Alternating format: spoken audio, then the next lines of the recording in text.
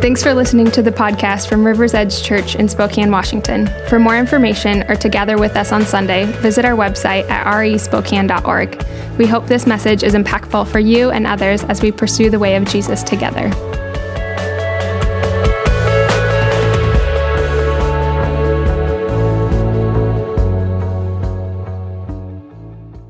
If you've been with us for the last 6 weeks, you know that we have been examining God's original design for humanity. And today, we will examine one final element before moving into the narrative arc of Scripture. But in chapter 1, as we've been studying, God creates humanity in His image, and He places them over creation. To rule and reign as His vice-regents, to guide and shape creation in partnership with Him. And in chapter 2, we get an in-depth look at the creation of Adam and Eve and the creation of the Garden of Eden. But there's one single phrase that I want us to focus in on this morning, and that is chapter 2, verse 15. This is what it says. It says, "The Lord God took the man," that's Adam, "and put him in the Garden of Eden to work it and take care of it." That's it. That's what we'll be working with this morning. Shortly after this moment, God creates Eve, and the two of them are charged with carrying out this task side by side. But what exactly is God asking them to do? First, they are to work it, or to work the ground. In chapter 1, we see in the opening verses of Scripture that God takes what is formless and empty, or better stated, what is chaotic and useless, what is uncultivated and uninhabited, and He forms it into a beautiful garden full of life and potential. But then God creates human beings, and He tells them to carry on His work in the world. They are to continue creating and cultivating and shaping the raw elements that God has given them. Work the ground. Take this massive plot of land and bring order and beauty to it. Work it. Wring profit from its hand. Take soil and seed and wood and metal ore and do something with it. Make this garden into a garden-like city, a place that buzzes and hums with life and energy and culture and beauty. Make tools and buildings and art and architecture and music and wine and culture, and go shape creation into something beautiful where life and humanity flourish and happen side by side in God's presence. Work the ground. Take the raw elements that you find and shape them into fields and farms and villages and cities and satellites and homes and airplanes and iPhone 12s. Here's raw creation. Take it somewhere. And not only that, but God says, care for it as well. As you shape creation, as you cultivate and make farms and cities and mine stuff out of the ground and catch fish and cut down trees, make sure that you are caring for this place along the way. Here, God says, I placed planet Earth under your care, under your stewardship. Now rule over it as I would, in partnership with me. Let's guide this project together in such a way that creation experiences order and beauty and shalom. I've placed this under your care, so care for it. Work it and care for it. If we have one without the other, then we typically get into trouble. But both of them working in tandem create something rather beautiful. In fact, the Hebrew word for work it is, and I'll probably mispronounce these, but the Hebrew word for work it is abed, and care for it is shamar. And scholars note that when these two words are used in tandem or side by side, they actually become temple language. So if you search the rest of Scripture, what you'll see is that these words are used sometimes for agriculture, sometimes for vocation and calling, but most often when they're used together, they describe what the Levitical priests do in the temple. The priests are to abed. The priests are to shamar. They are to guide and keep and care for the temple. Their vocation is to make sure that things are running smoothly. They were to maintain order and sustain the equilibrium that God established in the beginning. And so the imagery that we're given here in chapter 2 is actually of Adam and Eve almost being commissioned as priests in God's temple. And there are plenty of other clues within the text that this might be the case. For example, in the ancient Near Eastern culture, sacred space was often loaded with imagery of fertile waters flowing out of God's divine presence. And in fact, gardens in the ancient Near East were often built adjacent to temples or built to surround temples, as if to show the life and fertility that was resulting from the presence of that deity. Perhaps more significantly, ancient temples were inaugurated or dedicated upon their physical completion. And it was not uncommon in the ancient world and in Israel for that ceremony to last 7 days. 6 days to prepare the temple and make it functional, and a 7th day set aside for God to come and rest or take up his dwelling within the temple itself. So when we read Genesis 1 and 2 in the modern day, it's easy to see the 7th day of rest as sort of a waste within the text. It's an odd footnote or an encouragement to Sabbath or something like that. It is inconsequential in our view.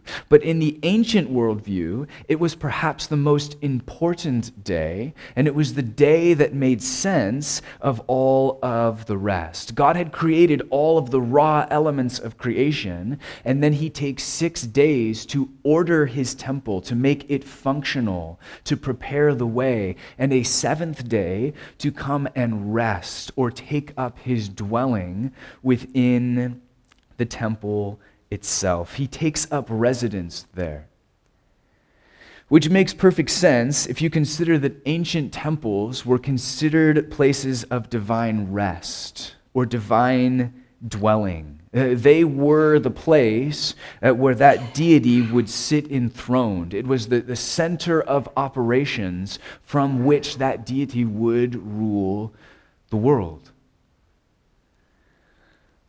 But let me ask you this. In the text of Genesis, where is God's temple? There isn't one. In fact, all of the cosmos is pictured as God's temple, and Eden is the center. It's the holy of holies, so to speak. It's the place where God will dwell. It's the center of his operations on earth, the place from which order and beauty are meant to expand outward until one day they cover the entire earth. And Adam and Eve, in a sense, are created as priests in God's temple They're brought into the center, into the Holy of Holies, to abed and shamar, to guard and keep, to cultivate and care for, to do temple stuff. To create a place in which humanity and creation will simultaneously flourish in God's presence. And the question becomes, what went wrong? Because planet Earth is beautiful, to be sure, but it doesn't seem to be flooded with God's presence.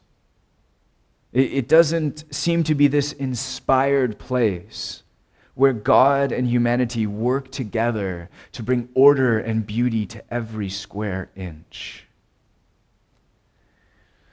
Humanity and creation do not seem to be simultaneously flourishing side by side as God intended. And what this does, to ask that question, in a sense, is to bring us face to face with human failure. That Adam and Eve, right in the center of everything, within the Holy of Holies, so to speak, start a rebellion against God. And from that moment forward, humanity and creation begin this terrible downward spiral that we get to trace through the storyline of Scripture. And one of the tragic results is that this beautiful balance that was intended of working the earth and caring for the earth seems to have been thrown tragically off kilter. There's a sense in which we did not want to abed and shamar with God as the center, but instead we wanted to run creation with ourselves at the center. And tragedy has resulted.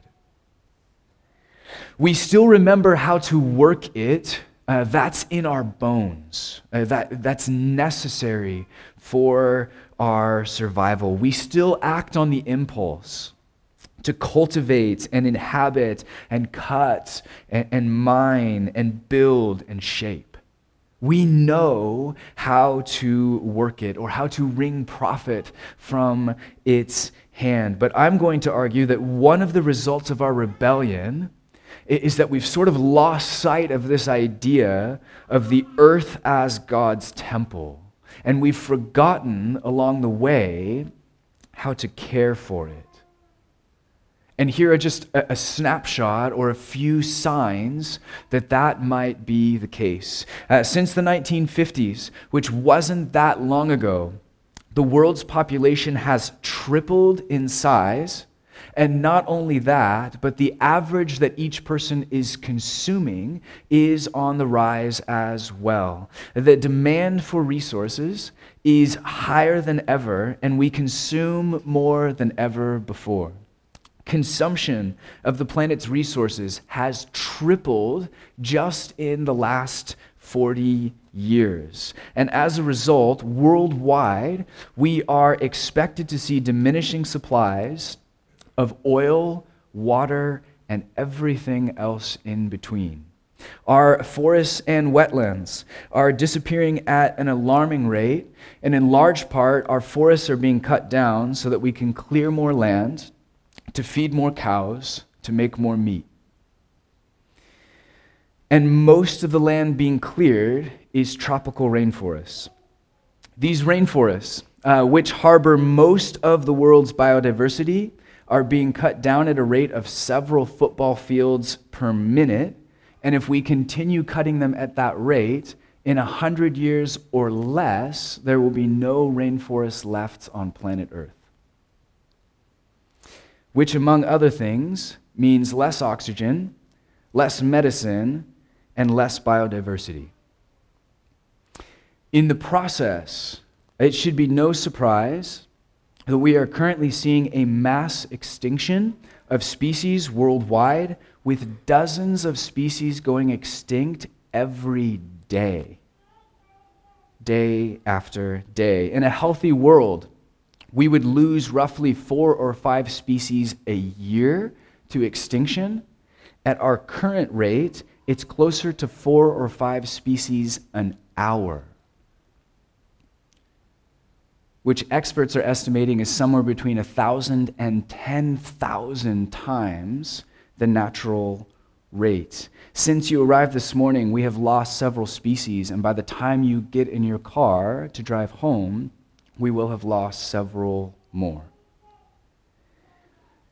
When it comes to energy and transportation, humanity emits somewhere around 40 billion tons of carbon dioxide every year, year after year, and our atmosphere is actually much smaller than we typically give it credit for. So it's no surprise that in the process, our atmosphere is beginning to change. More CO2 means higher global temperatures, less ice caps, more deserts, and the acidification of the ocean along the way. Ironically, forests and wetlands would usually help absorb that, but as I mentioned earlier, they are slowly or sometimes quickly disappearing. In their absence, much of our excess CO2 ends up being absorbed by the oceans, which acidifies the water, and that means that thousands of species of ocean life are now going extinct in the process. The oceans are essentially being poisoned on the one hand and overfished on the other, with global fisheries being depleted worldwide, and many of them headed toward collapse. In our own backyard, here in the Columbia River, it was estimated that historic salmon runs once reached over 1 billion fish per year. If you can imagine that, our rivers were literally bursting with them.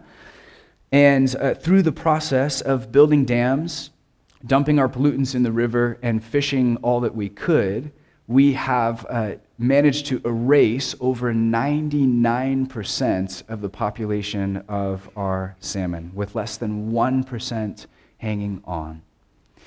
When it comes to what we consume, hour by hour, day by day, Americans are currently consuming, on average, about 5 to 10 times what they should be in a sustainable world, and much of what we consume ends up being used short-term and thrown into the landfill. But as we do that, it's helpful to note that something as innocuous as a plastic bottle or a plastic shopping bag will take up to 1,000 years to naturally decompose, and something like a glass bottle would take even longer, by some estimates 1 million years to break down. Which means that if Jesus had drank out of a glass bottle and tossed it on the side of the road in Jerusalem, we would still have that glass bottle sitting on the side of the road today. Sadly, much of what doesn't end up in the landfill will eventually end up in our oceans, and it's beginning to accumulate there as well. Right now, off the coast of California, there is an island of floating trash that is bigger than California by far. By some estimates, it's twice the size of Texas, and that's just what floats. It seems that half of humanity views the oceans as a toilet and the other half as a food source. But all across the board, whether it's our forests, our oceans, or our air, the alarm bells are going off. By all measurable standards, it would seem that our planet is dying, that it is slowly suffocating under the weight of our consumption and the profit that we wring from its hands. We're really good at working it, not so good at caring for it. And if you sense that I'm interested in this topic, it's because I actually majored in ecology and spent years in environmental education and then as an environmental attorney before God called me to be a pastor. And so it was my original hope and goal to make a career out of this very thing, out of balancing work and care, humanity and nature, conservation and consumption, working it and caring for it. And in case you were wondering, yes, I did grow up watching Captain Planet. But as I grew older, I was also introduced to the world of Scripture. And when you open the first pages, you see pretty quickly that God called us to care for it as well as cultivate it. And in all honesty, we're just not doing a very good job. And we really can't afford to get this one wrong. The effect of our ultimate failure will be catastrophic. This is what we've done to God's temple. God says, hey, here's creation. It's absolutely beautiful. It's bursting with life and potential. Shape it, care for it, turn it into a garden-like city where I will dwell with you, and both creation and humanity can flourish. And in essence, we turned around and said, thanks, but no thanks. God, you can take a hike. We don't need you. We'll grab the reins, and we're going to work this thing into the ground and suck it dry and get as much profit from it as we can. And why shouldn't we? We will wring profit from its hands. That much is clear. But I think we've lost sight of the plot line in more ways than one. We rarely see it as our duty to care or to steward what's been given to us. And I think collectively we are miles away from seeing all of creation as the space intended for God's temple. To make matters more complicated, you've got certain groups within Christianity who see the problem for what it is and say essentially, well, so what? God gave us dominion over the earth. We have every right to work this thing into the ground and suck it dry. We have every right to wring profit from his hands. And what's the point of caring for creation? It's all going to burn anyways. We might as well kill and harvest and cut and burn and shoot and clear cut as much as we can. The problem is that aside from being offensive to most people, it also represents a gross misreading of the text of Genesis and a misinterpretation of our future hope as well. The scriptures open with God and humanity in a temple-like garden, tasked with taking it somewhere in God's presence. But think about this. Where do the scriptures end? The biblical storyline starts in a temple-like garden, but it ends in a garden-like city, in which the entire earth is once again pictured as God's temple or God's dwelling place. This is Revelation 21. John says, I heard a loud voice from the throne saying, look, God's dwelling place is now among the people, and he will dwell with them. They will be his people, and God himself will be with them and be their God. This has been God's goal from the beginning. And one day Jesus will return, not to scrap this reality and throw it all away, but to redeem this reality and flood every square inch of it with the presence of God.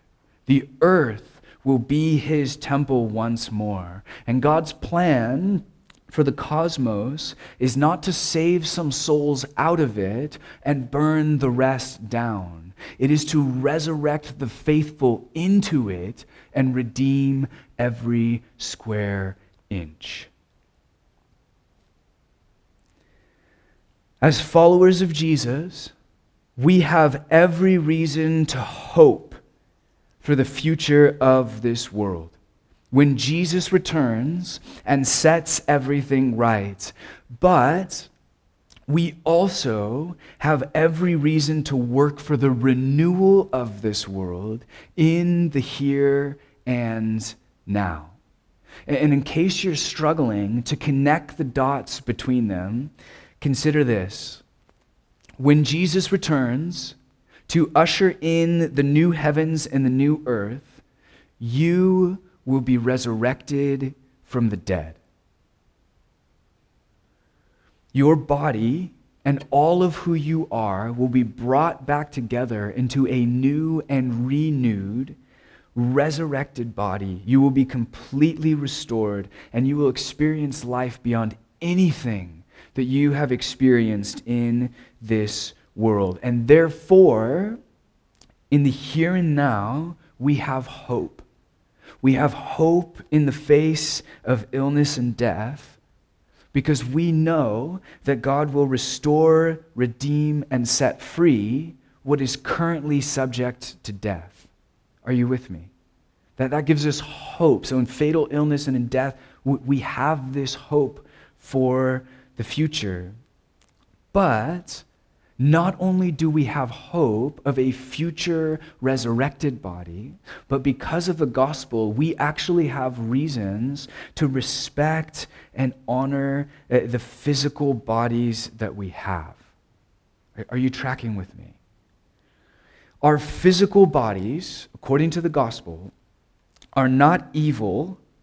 They are not the prison house for our souls. They are not some useless shell to be shed or escaped. The scriptures actually say that our bodies are good, that they will be restored one day, and that your body was intended to be a temple for the Holy Spirit. Interesting. Therefore, Paul says, you should respect and honor your body. You should view it with a new sense of appreciation and reverence. Can you imagine if your response to the gospel was to trash your body? I mean, can you imagine if you met Jesus and overnight you decided to change your diet to Twinkies and fried chicken? And you decided to start chain smoking from the moment you woke up to the moment you went to bed. And for your New Year's resolution, you gave up getting off the couch.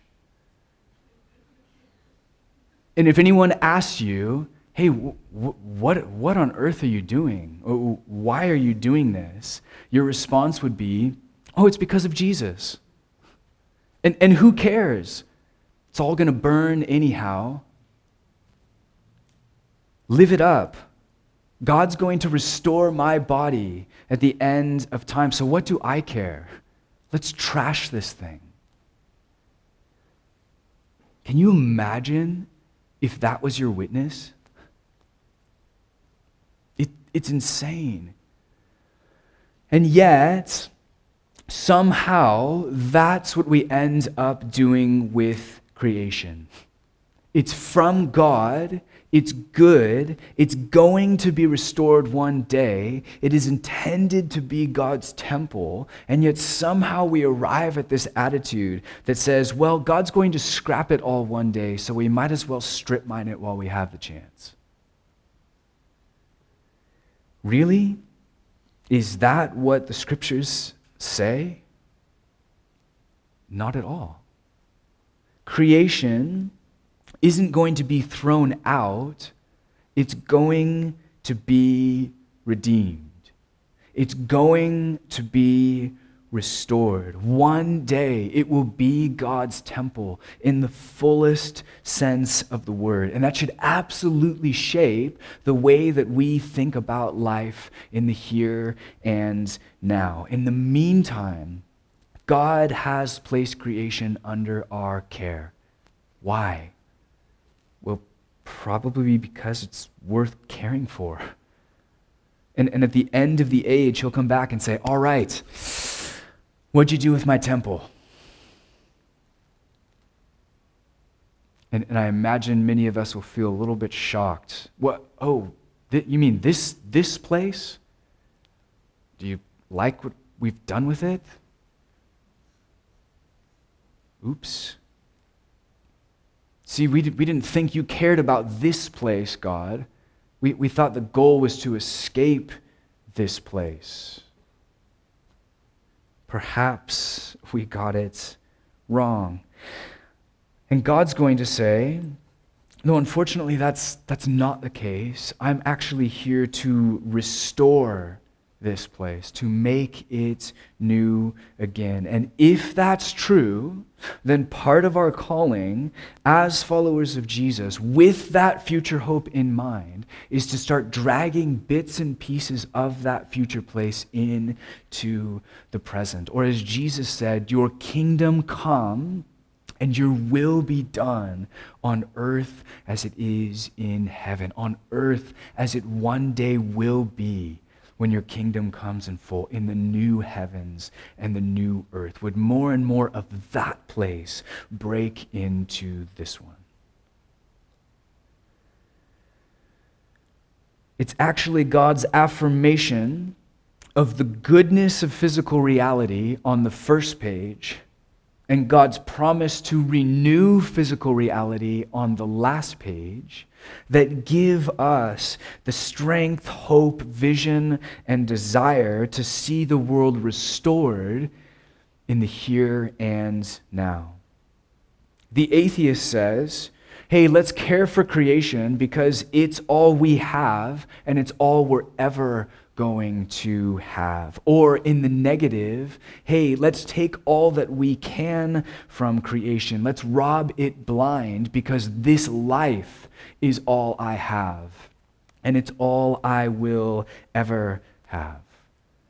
The follower of Jesus actually says, hey, let's care for creation because God placed it under our care. He entrusted it to us in the beginning. And that's what God is coming back to finish and restore at the end. This is part of what it means to see God's kingdom come, to see his will be done. And I will act meaningfully in the present precisely because I have tangible hope in the future.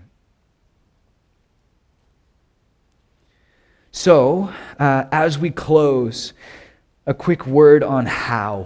How do we act on that future hope in the here and now? How do we join God in affirming the goodness of physical creation in the here and now? How do we take up that ancient call of working and cultivating and caring at the same time? And of course, at this point, there's about 100 ways that we could approach possible solutions or answers to that question. And we could talk about everything from recycling to what you eat, to alternative energy, to alternative fuel, to overconsumption, to pollution. The list goes on and on and on. But I think, for the sake of simplicity, a good place to start during the holiday season is by asking ourselves a few simple questions. Do I need this? Where does it come from, and where is it headed? If there's an easy place to start in America, if there's low-hanging fruit, so to speak, it's our overconsumption. We consume because we can, and we rarely count the cost as we do. We don't think about whether or not we need. We think about whether or not we want or whether or not we can. We don't think about where our stuff comes from, what it costs to produce, in terms of resources, in terms of the earth, in terms of what was sacrificed, in terms of potentially slaves who helped make it. We don't think about any of the cost. The only cost we think about is the price tag. Can I consume? Yes. Is the price low enough? Yes. Will this thing be thrown out in a month, 2, 3? Yes. Do I care? No. What's the true cost behind the things that we're buying, and where is it headed when we're finished? Where does my food come from? Where do my clothes come from? Where does my fuel come from? What do I consume, and why am I consuming it? We ask these questions because fast fashion and McDonald's cheeseburgers and fossil fuels and plastic bottles all have very real effects on the creation that God has entrusted to us. And because of the way we've structured our lives in the modern world, we don't see any of it. It wasn't that long ago that people were directly connected to the land. They saw everything. We don't see it anymore. We don't see any of it. It's out of sight, out of mind. What's the price? Sure, I'll take 2. Even when we do stop to think and try and answer these questions, it's hard to know where to start. But the simplest encouragement I can leave you with this morning is just to start somewhere. None of us is perfect. None of us is going to nail this overnight. But the call of the Scriptures is simply to care, to start somewhere, to do something. Have hope in the future and act meaningfully in the present. For some of us, that starts with recycling or thinking about what we eat and our meat consumption, or whether or not things are organic or how far away they came from. For some of us, it's rejecting fast fashion. For others of us, it's examining our carbon footprint and thinking about our energy and our emissions and where and how we get around. It's for each one of us, it's going to start in a different place. But the point is that for each one of us, every single person is called to care. All of humanity is called to balance work and care, humanity and creation, consumption and conservation, and we all have a role to play. Because we are human beings, whether we like it or not, we have been placed in a role of incredible influence over creation. God designed it that way. And that comes with an air of responsibility. We actually have the power to shape and cultivate, to give life or to take it away. And our children and their children after them are going to live directly in the world that we shape, and they will face the consequences of our actions. And if we fail to give any care to creation, it is ultimately humanity and human life that will suffer. I'll end with this. These are God's words to the Israelites just before they entered the promised land. It says, "Today I have set before you life and death, blessings and curses. Now choose life so that you and your children may live. See, today I set before you greed and generosity, overconsumption and moderation, indifference and care, the power to promote life and the power to destroy, the power to steer creation into shalom and human flourishing, or to run it into the ground with the result of incredible human misery. Today, would you choose life?" Let's pray.